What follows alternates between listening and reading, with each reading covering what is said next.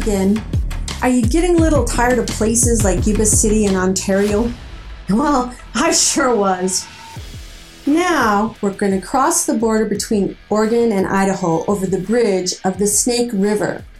There's a lot of interesting things about Idaho culture that are hidden beneath the innocuous chocolate brown soil, the faded purple mountains, and hazy horizons of this state. Do you know why potatoes are the main export of Idaho? Bob's college professor told him it was because the soil is so bad it won't grow anything else but potatoes. I don't think that professor has ever seen the Mexican soil. Like I told you before, Idaho is Bob's home state. He was raised in a tiny 700-person town called Grace, which was located in the southeastern part of the state. When he was 12 years old, his parents divorced and his mother took him and his brothers to California. Bob always liked to joke around about how he wasn't saved by grace, but from it. As we drove through the state, of course, it was wide open spaces. Watery blue skies swirling like liquid cotton candy over hundreds and hundreds of mono farms. Depending on the time of year, it could be endless miles of green leafy potato fields, big silver sprinkler systems, scattered bales of hay that were freshly wrapped, or snow mounds piled 5 to 25 feet high against the numerous snow barriers along Interstate 84. We saw lots of rigs, meaning killer souped-up expensive trucks that people in this state like to drive. You know the kind of trucks I'm talking about, big old sleek American-made shiny trucks. The kind you need a stepladder to climb up into. Cabs that carry 3 people in the back seat and with a torque power that could drag a 2,400-pound bull out of a deep, muddy ravine. If you ever happen to run into that kind of situation, it can happen, especially in this state. Yep. Agriculture is big business in Idaho. I remember when Bob brought me up to Grace to meet his family before we were married. His grandparents owned a tractor dealership in Grace. I was majoring in classical music at BYU, and I had an eye for the newest fashions, which at the time was yellow culottes and bright purple leggings and a Duran Duran haircut. I remember the side stares and whispers as Bob introduced me to his 87 cousins, uncles, aunts, cousins twice removed, and so forth and so on. These folks laughed at me and called me a city slicker right to my face. God knows what all the women said about me behind my back. Bob's grandpa never let me live down those purple leotards. But everyone is perfectly capable of finding their own personal superiority, and I was no exception. When I first met Bob's kin, I thought, what a bunch of small-town provincial hicks and gossips. They use double negatives when they speak. We don't need no carrot snappers from Utah coming up here in them fancy clothes. Or we was coming down from Trevor Smithson's house just a bump down the road from Blake Andration's. Lloyd, come here and meet Bobby's fiancée. Oh, man. I had the grace and kept a straight face, but listening to those people speak was like hearing nails on a chalkboard. Until I actually started paying attention to what it was they were saying exactly. Don't let them Idaho farm boys or gals bad English fool ya. Bob's Uncle Dean kicked around town in $600 Tony Lama alligator skin boots, and that was back in 1983. Uncle Dean was so financially sophisticated he was able to borrow millions of dollars for his 2,000-acre barley farm. His wife, Aunt Lois, drove a spanking brand new Cadillac, and the two of them vacationed in the newest model RV motorhome. He and Bob's other uncles used to get out their measuring tapes to see whose was the longest and widest RV. Seriously, I actually witnessed that conversation a couple of times. Bob said it was an ongoing conversation since before he was born. With just a pencil and paper, no calculator, Uncle Dean or any of Bob's relatives could figure out what the compound interest and balloon rates on their loans were in 25 seconds flat. These people could talk circles around anybody regarding biology and the science of splicing plant genes and what male and female plants were exactly. They could talk turkey with math professors about complicated algorithms regarding the distribution of the Great Basin's water table. This state probably has the biggest pool of rocket scientists I've ever known. I'm pretty sure that half of NASA was raised on a farm in Idaho. These people aren't dumb. They just speak poorly. But you don't want to mess around or underestimate this tough-as-nails farming culture, because with all the ribbing they dish out, the high finance, trigonometry, and advanced biology, they would just as soon take you outside and kick your ever-living ass right out there on the snow mound in front of Charlene Champagne Bar. I gotta say that again. Charlene Champagne Bar. These Idaho farmers are the quintessential independent Westerners that Hollywood produced movies about. Believe me, I know from my own experience that the stereotype ain't no lie, and neither is my accent. As we were getting closer to home, we saw these farm folks roaring up and down the Interstate 84 corridor in their big-ass pick-em-up trucks, gassing up those hogs at the truck stops and running 3 John Deeres in a staggered line out in the fields at harvest time, kicking up the dust, something terrible. You just gotta love this state and the people. I mean, after all, I found their very best man and married him. But I gotta tell ya, there was one very big contradiction to this farm culture in Idaho, and that is the capital of the state, Boise. Boise is a small but surprisingly sophisticated city of around 700,000 to 800,000 people. As we journeyed up from NorCal and Portland, we almost always had to pull over and spend the night in Boise. But getting to Boise in the winter was a lot harder than it seemed. Driving eastbound 84 into those Boise snowstorms was like playing hockey on a sheet of ice. Entering the city on the iced-up freeway felt like a Zamboni had just been there. For those of you who don't know what a Zamboni is, it's a type of, it looks like a street cleaner machine that they use on the ice rinks to smooth out the ice. Our SUV felt like a hockey puck sliding around on the frozen interstate.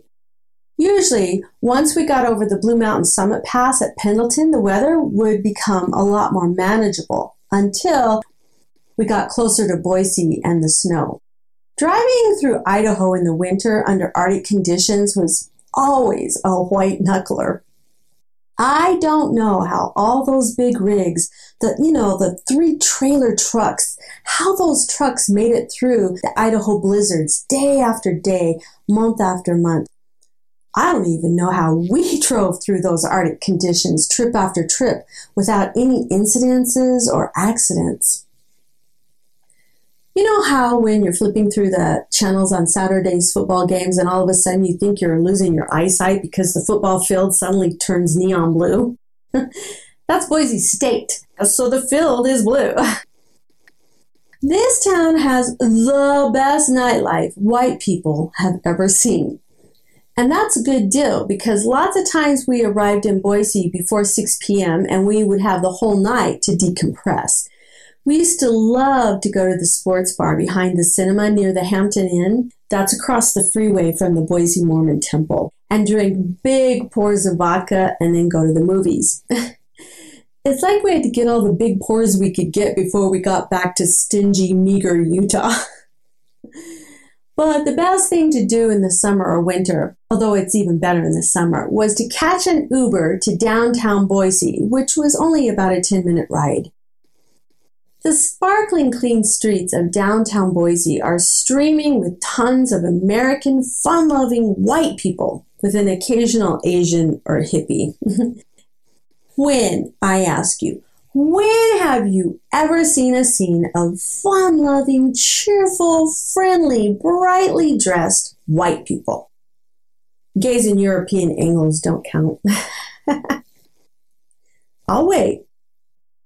You haven't. I knew it. Well, if you go to Boise, you can see this freak show of letting their hair down white people chatting, drinking, laughing, and eating at all the outdoor patios, sauntering along in Freak Alley, admiring phenomenal graffiti and artwork, smiling and waving. Get this. No, really, get this. People waving at friendly cops.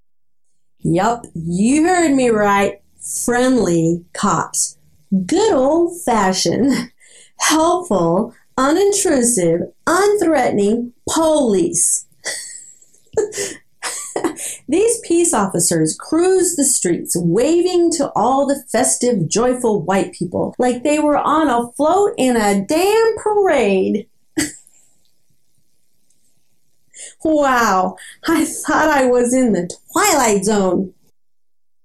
I told you it was a freak show. Happy white people. Happy white people. Have you ever heard of such a thing? What an anomaly. People should book conventions at this unexpected and out-of-the-way place. It's so amazing. And when you do go there, you have to eat at the Fork. It's kind of an innocuous name, but make a reservation though. It's not that hard to get into, but if you make a reservation, you don't have to wait for an hour sometimes. I kid you not. This is the best restaurant in the country. I say that about at least one restaurant every episode, don't I? But seriously, this is one of the best restaurants in the Northern Hemisphere. They have big barbecued artichokes and huge hand-dipped onion rings with aioli sauce that's out of this world. And I don't even like aioli sauce, but I love theirs. The prime rib and the pork ribs were to die for. They had such a fun assortment of cocktails. I'm not even going to try to describe how fantastic each recipe is, but the menu is American cuisine with unexpected fresh presentations. Although the restaurant is really nice, the ambiance is really quite lovely.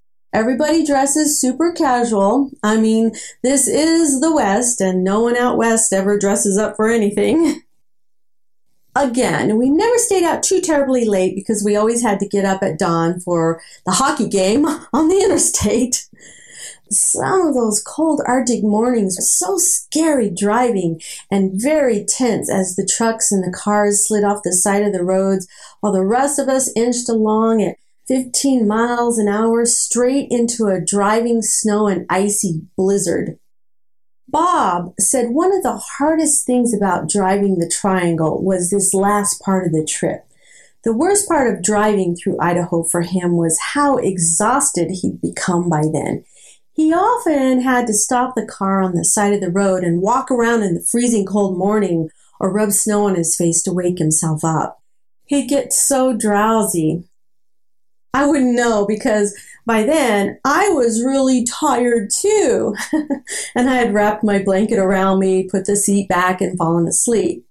It was a tough job being an accessory, but somebody had to do it. It was really hard for Bob to stay sharp and not get sloppy.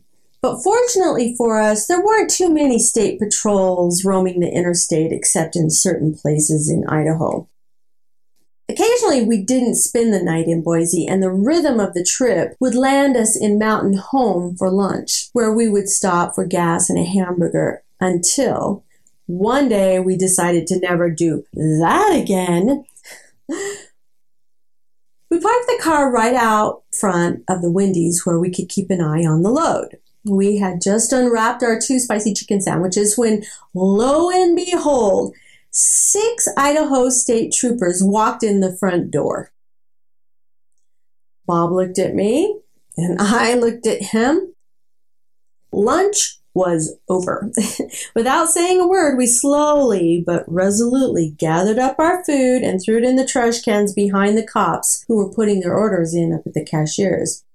Unnoticed, we innocently moseyed out the restaurant. Suddenly, As we approached our car right outside the door, we saw that one of the coppers had parked his canine unit right next to our load. I thought we were both going to throw up right there. Since we hadn't eaten yet, there was not too much to throw up. Sure enough, there was a dog in the back of the cab waiting patiently for his owner. No frantic barking or trying to tear out of the cop car to get into ours. I'm telling Dad! Dad! They have weed! I can smell it! Alarm! Where are you, Dad? Where are you? None of that. Just an amazingly calm and well-trained dog sitting quietly in the truck. Okay. Bob and I didn't look at the dog directly. Quietly and gingerly, we slipped in the car, put it in reverse, and got the hell out of Dodge City. Oh my gosh. A couple of months ago, Bob stumbled on some information that mentioned that indeed Mountain Home has a reputation as being the Idaho State Parole crib hangout. Once again, just say no to Mountain Home, Idaho. Every blue moon, we might be caught having to stay in motels along I-84 other than in Boise. Let me tell you, that always sucked balls. Gosh, you try sleeping in a motel room off of Interstate 84 in Rupert or Burley, Idaho. Here's your key, hon. Oh yeah, I forgot to tell you, it's a smoking room. We won't fine you for having a little puff.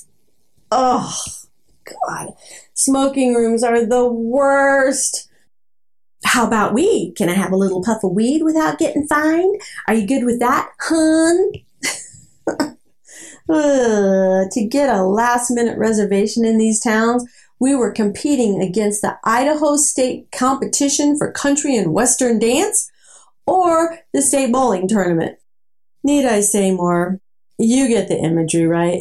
I know you do, because all Americans have a secret longing to bowl. It's encoded in our DNA, no matter how classy we think we are. The fact that Idahoans are proud to say their state has one of the fastest speed limits in the nation, or that it's against the state law for authorities to conduct DUI checkpoints, because 9/10 of the population would be snagged. That helps you to understand the nature of these strict constitutionalists. In other words, many Idahoans are true John Birchers. If you don't know what a John Bircher is, go look it up online. It's a very dogmatic thing, let's put it that way.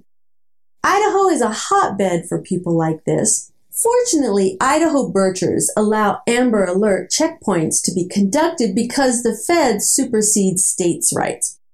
Unfortunately for Bob and me, they do allow Amber Alerts because drug traffickers have no rights. I mean, ideologically, I totally support Amber Alerts. Even as a drug runner, I still support them. It's the checkpoints that I have a little problem with. One hot August evening back in 2013, as we were driving a load, we actually got caught up in an Amber Alert out on I-84 corridor and the surrounding areas. There were helicopters buzzing angrily back and forth in the skies and checkpoints from Twin Falls, Idaho to Snowville, Utah. The authorities were frantically searching for that poor little 16-year-old girl, Hannah Anderson. I don't know if any of you remember her. Hannah was abducted after a cheerleading practice in Lakeside, California by a 40-year-old creep named James DiMaggio just a few days before we drove our load through Idaho.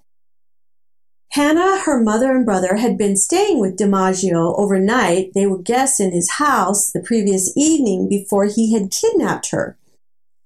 The bodies of the mother, the brother, and the family dog were found in DiMaggio's burned-down home. An Amber Alert was issued for Hannah, who was found blessedly alive in Cascade, Idaho on August 10th, a week after she was abducted. DiMaggio was killed by the FBI agents during a shootout in the wilderness in Idaho where the two of them had been camping and hiding out. Bob and I didn't realize that we were driving straight into the checkpoint that week. As we approached the cops, like all the other cars, we had to slow down, let the authorities eyeball the car, and wave us on through. God, what if they'd wanted to do a more thorough check in the back of the cars? We were sweating bullets, and our heartbeats were off the charts because we were so guilty for other reasons. Man, oh man, that was one of the most intense moments Bob and I have ever had. I don't mean to be narcissistic about it because I really am just so glad that Hannah made it out of that terrible ordeal alive. I'm so sorry about her family. But I'm glad that Bob and I made it safely through too. And all I can say about the whole ordeal is, holy mother, you know what? The I-84 corridor that runs through the entire state of Idaho may seem like a pastoral watercolor painting of crops in the field, peppered with bales of hay, showered by fountains of spraying water. Picturesque cow herds and dairies blew by the windows of our SUV. Currently, bowling tournaments and Western dance championships happen every weekend somewhere in Idaho. Wealthy farmers still drive expensive rigs and some wear Tony Lama boots. Brave, righteous John Birchers still hold the flame of freedom bright, and I have absolutely no idea how that state became a hotbed for rocket scientists. But for Bob and me, Idaho was intense, freaking intense on so many levels. This is my story about Idaho, and I'm sticking to it. I also think I'm going to call it a wrap for tonight, kids. As you can see, being a drug courier really was both rich and harrowing experiences. It wasn't always all fun and games, no matter how much I laugh or ridicule myself or others. Sometimes it was downright holy mother fucking terrifying. Please excuse my French, but there's just no other words that can really even begin to convey, express the intensity of the situations that Bob and I often found ourselves in. So, you kids, be sure to stay out of trouble. Book your next convention in Boise and go see the Twilight Zone of genuinely fun-loving, happy white people. And whatever you do, don't do it. Just don't do it. Don't do anything I would do. We'll see you next time. Bye-bye.